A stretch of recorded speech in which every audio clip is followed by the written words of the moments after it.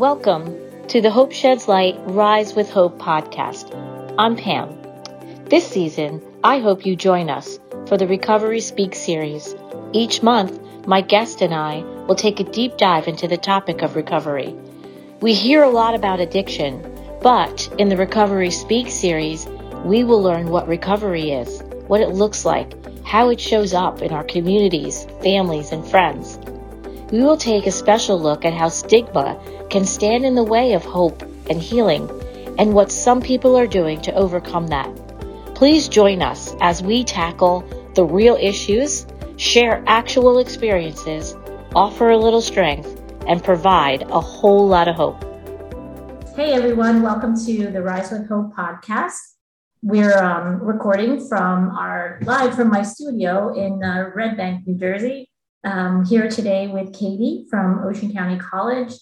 We're going to talk a little bit about her experience with substance use disorder, the opioid epidemic, all with the desire to educate and engage a broader audience to help lower the stigma that's generally related with substance use disorder, and to just share some of our strategies and self-care practices, all in a way to build a community of support for families and individuals who are impacted by substance use. So thank you, Katie. Welcome to the Rise with Hope podcast. Oh, thank you so much. I'm so glad to be here. I usually ask people to just start with sharing a little bit with the audience, whatever you're comfortable sharing on a personal level. What is your connection, if you have a connection, to the epidemic or any aspect of addiction, and what you clearly have a heightened commitment from my lens to help, to provide resources and to help and to educate. So you could have made a lot of choices on how to, address this, but you decided to dive in and help out. And I'm wondering if there's something that is personal to you that makes you this invested. Absolutely. So I think we'd be hard pressed to find someone who hasn't been touched by a substance use disorder in some way. And for me, it was being a part of my community. I grew up in Ocean County, and I watched so many of my peers become involved and make a lot of the same decisions that I made as an adolescent and a young adult. And just by course of where their lives took them, I watched a lot of my peers struggle. And as the opioid epidemic wore on, things just became more and more severe around me. And I just saw this, from like a community lens. I just saw my friends and family struggling. And I always kind of found myself in a role. And when I went to school, took my first psychology class, and I was like, oh, this is what's going on. I always found myself in a role where people felt comfortable talking to me, not because I would pry or because it was, an official role, but I just found myself in that place in a lot of my relationships. And when I pursued my degrees and my professional experience, it just became this really natural fit for me. And I just felt like I'm witnessing this problem and this difficulty and these really, really beautiful people struggling. And I have this talent. So let's use it and let's see what kind of a difference I can make. And it kind of grew from there. And the more changes I saw in the people that I was working with, the more it motivated me to keep going and to go deeper and to just reach as many people as I can. And when I first started, I remember saying to myself, if I can help one person's life change, then my work is worth it. My efforts are worth it. I know we talk about the 4 to 1, so if you're helping one person, there's 4 or 5 other people that are influenced by that help or that change in that one person. So like it's really 4 people out of the 1 or 5 people out of the 1. And so can you Can you describe your role at the college? Because I forgot to do that when we started, and I wanted. That's okay. We dove right in. So at the college, my official title is a prevention education coordinator. So I am one of the staff members in our counseling center. So I am one of 3 licensed counselors, licensed professional counselors at OCC, and we provide free and confidential counseling to all of our students. And the other hat that I wear is in prevention. So we address topics like substance use disorder and alcohol abuse, drug abuse, anything like that. And also suicide prevention, domestic violence prevention, or interpersonal violence prevention, and sexual violence. So we work to help our students thrive in an environment that supports them holistically. So not only are our students, of course, because they're enrolled in the college pursuing their academics, but in the counseling center, we support our students in all other aspects of their lives. So, it's a really, really cool opportunity to be able to see what's going on with our student population and do something about it. So if I see a bunch of students coming in and they're saying, I'm struggling with X, Y, and Z, and I see this need, I have a platform to be able to create something to help. And that's where our recovery support program really came out of, is just being aware that even if our students aren't sharing it publicly, and sometimes our students have difficulty with that because they want to keep that separate from their professional or their academic careers. Sometimes we run into that. I know that recovery is on our campus. It's everywhere.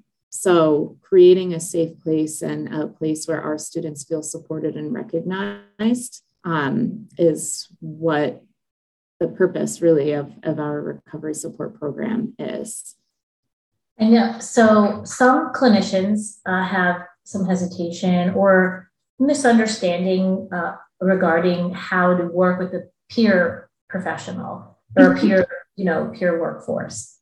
And I know, because we're involved in the partnership with you guys, that I feel like we have this great cohesive relationship that builds off of we build off of each other and we support each other. So how have you what have you learned about working with the peers to roll out this center, the Recovery Wellness Center, on campus? And do you see their interactions with you and with the student body as an asset? And in what way do you is that the case if you see it that way?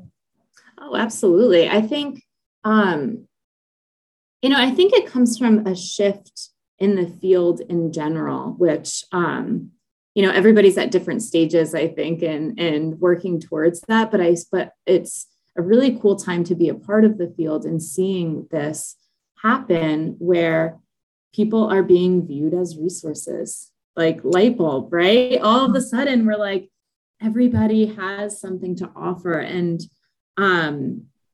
I don't claim to have all of the answers ever. I even tell clients or students that I'm working with, I'm like, if I knew all of the answers, my own life would probably look a little bit different too.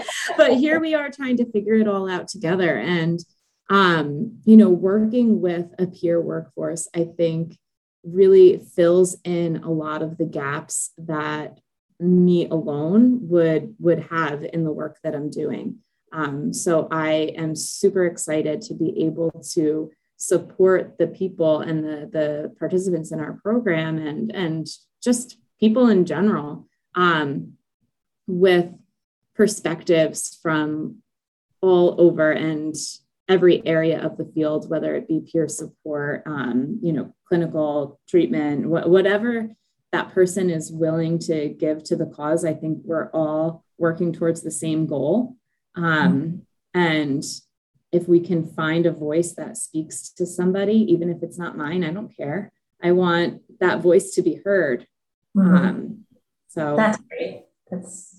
I think, I know that when we first started talking about the possibility of working together on this project, I was excited about bringing a collegiate recovery, program and building a collegiate recovery community at the community college level.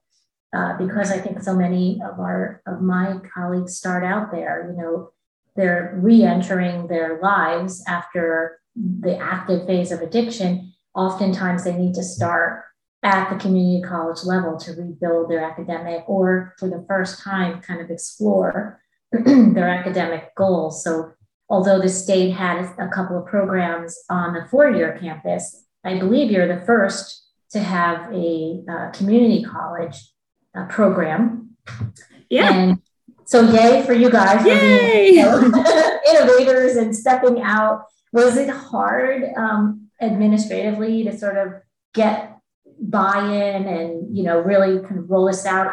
I know it wasn't hard from the top of your department because, Kate she's so enthusiastic and so supportive. But I'm just wondering, it's got to be hard, right? To introduce something new to an institution. I don't know.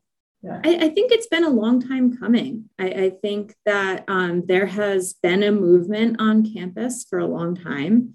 And I think this was also before my time at the college. I think they laid a lot of the groundwork and the foundation for what was to come. And when the funding became available and, and we were able to apply for it, it kind of just, the stars really aligned.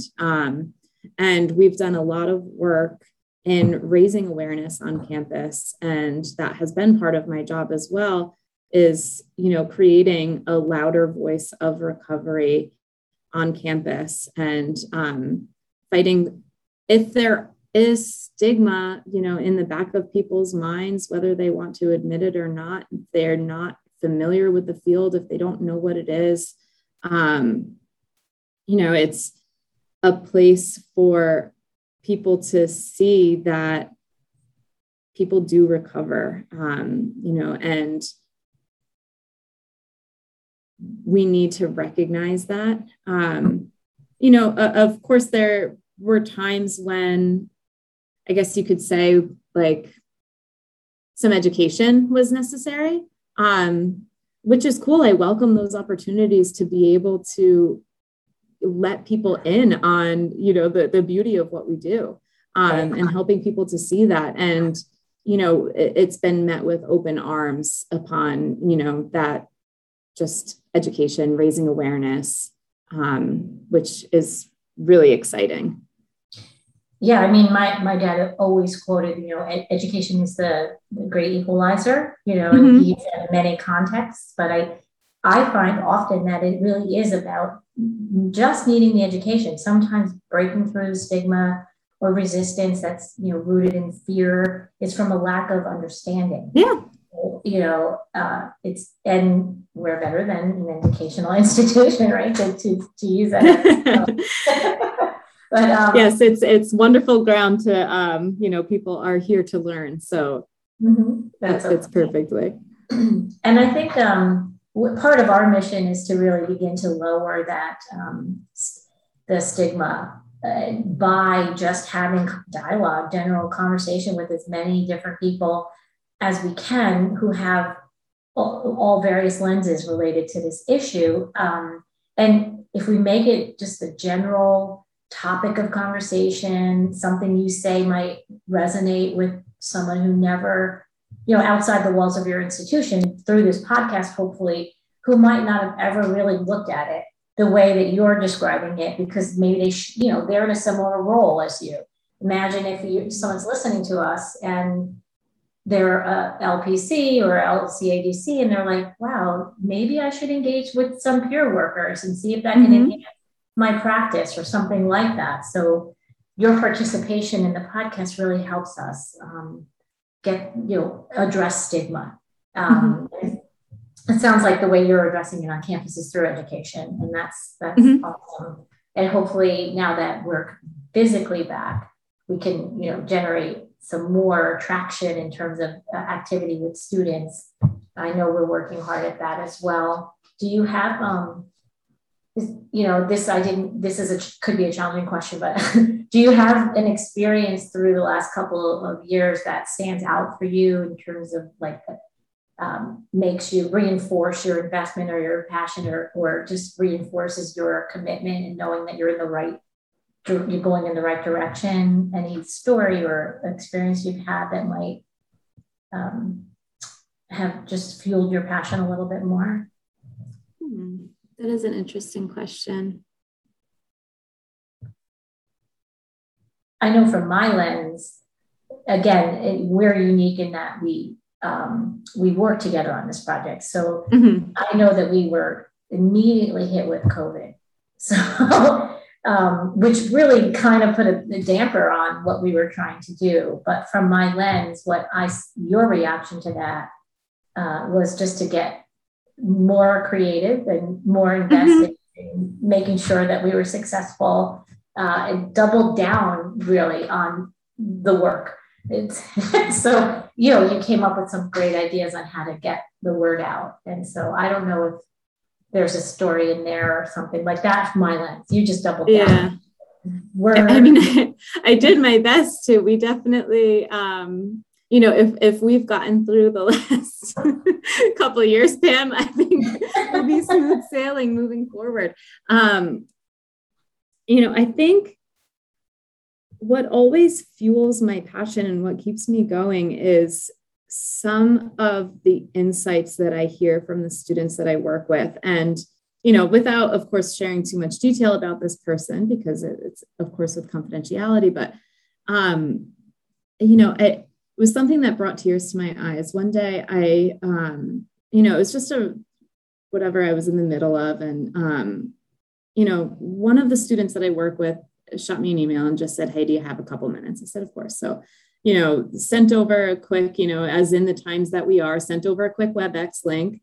And what she told me was that, and this sounds so simple, but, I guess it's hard to explain how profound this really is without going into detail about the issues that this person was dealing with. But what she said was that for the first time, she was in a grocery store and she made a selection of what she wanted to buy. And for the first time, she was able to do that without having this voice in the back of her head, questioning her decision-making, questioning, her value-based judgment and things like this. And she was able to just make a decision for the sake of her choice.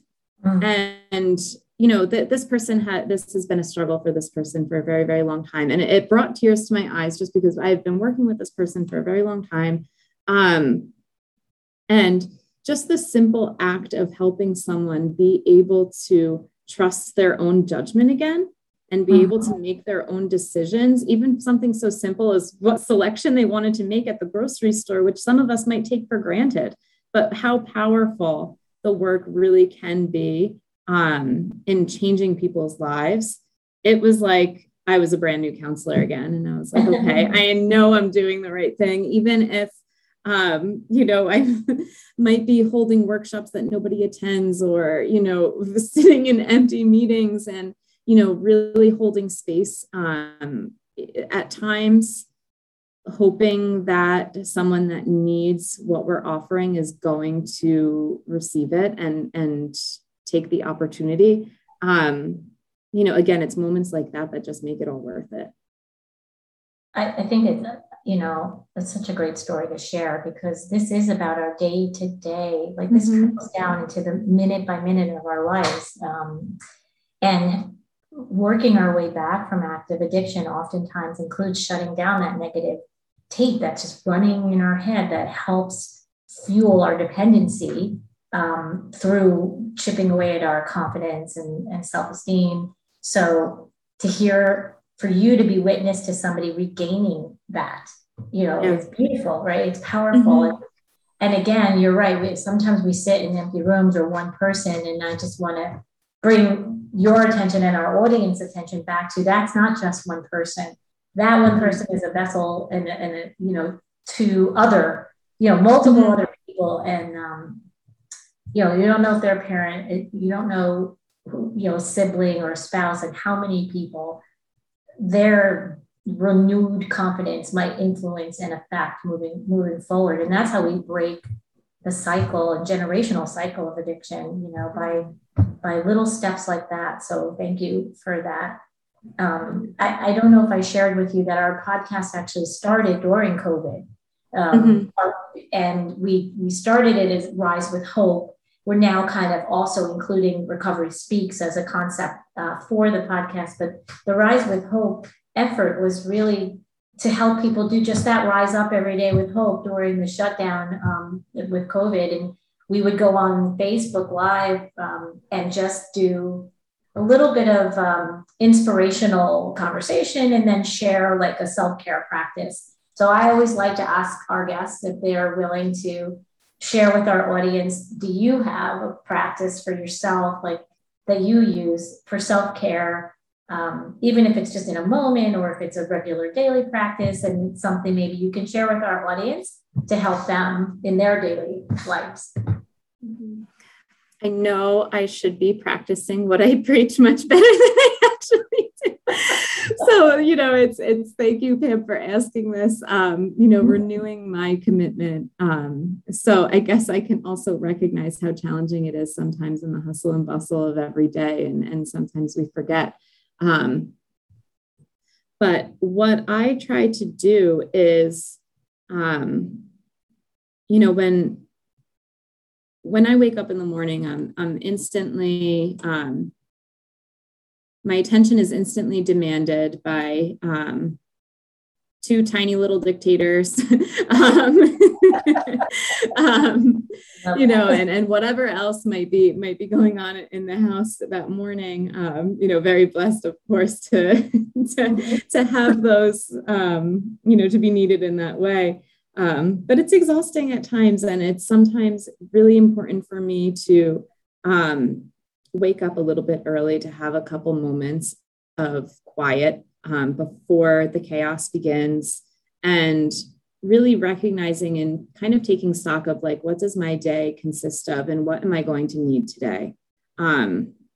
So whether that's making sure that I have time to take a true break during my workday, whether it's, making sure that I am aware of, what needs to be done so that I can feel truly relaxed at the end of the day, that after bedtime kind of time is my solitude. So, and I'm one of those people, I know it about myself, that I really feel my best when my environment doesn't feel very chaotic. So I like to make sure that, things are the way that I like them in my home. So that way, when I sit down at the end of the day, I'm looking around. It's not like I'm looking around at chaos. If things outside of me feel messy and that kind of thing, then my head feels kind of messy. So, I like to just, again, take notice of what I need for that day, so that even if I don't have a second to myself until the end of the day, at least I have that to look forward to. And I know that that's there for me. And I can do the best that I can to create that space for myself, and just keeping it in the back of my mind, knowing that I will have that time to myself, even if I can't get it throughout the day. So what I hear you saying, I'll just reflect back, is, and I want the audience to hear this, that you're purposeful really in building that time. Sometimes we forget that it's okay to plan self-care time, Yeah. It's all right to build it into your schedule, and oftentimes if you don't build it into your schedule, it's not happening because it's not in your schedule. So it's not spontaneous. So I like that I do that as well. I'll try to get up. I'll set my alarm a little bit early so that I can sit and just be peaceful and meditate for 10 minutes in the morning. Yeah. I don't do it every morning, but I try to ramp it up. If I have a particularly busy week or month ahead of me, like I really have to get specific about writing it in, so I do it.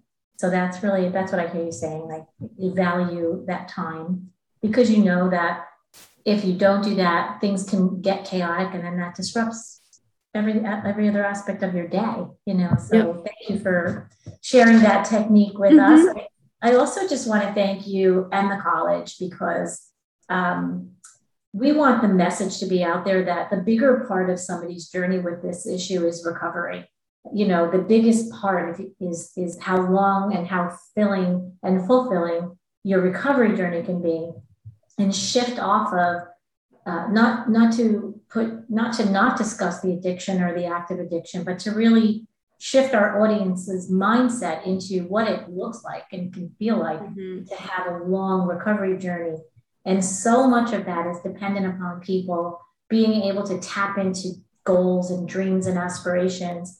And you help people do that. This program helps people, look at their lives with possibility instead of despair. Instead of thinking, I'm not going to get a job and I'm going to be homeless or I'm going to struggle. What you're offering is a pathway that includes hope and goals and desires. So I just really want to thank you for stepping outside the box and bringing this program to the university, to the college, and making it successful no matter what pandemic hits us. Yeah. Well, thank you. And thank you for that recognition, Pam. That really means a lot. It's right, well, a lot of times, I think, especially in early recovery, people get kind of bogged down by, it's just going to meetings, or it's just doing this, or it's just taking away this thing out of my life. And, that message of it's really building a new life, building a life worth living, building a life that you value and that you enjoy and you find fulfilling, and being able to get to know yourself in a new way. And that's really, I appreciate you recognizing that, because it is what I strive to help people to do. Mm-hmm. All right. So I, again, want to thank you for joining the Rise with Hope podcast today, and allowing our audience to hear from your heart and to learn about your program. And I look forward to our continued work together as well. Absolutely. Thank you so much, Pam. And thank you to everybody listening. Thank you for joining us today on the Hope Sheds Light Rise with Hope podcast and the Recovery Speaks series. If you are enjoying Rise with Hope, you can join us by subscribing on iTunes. The Recovery Speaks series is supported by Monmouth Cares of Monmouth County and the Ocean County Health Department. We really want to hear from you. Please send in your comments, share your stories with us. Let us see how recovery is working in your life and in your communities. You can visit us at hopeshedslight.org. Have a great day, and we'll see you next month. Thank you for listening to Rise with Hope.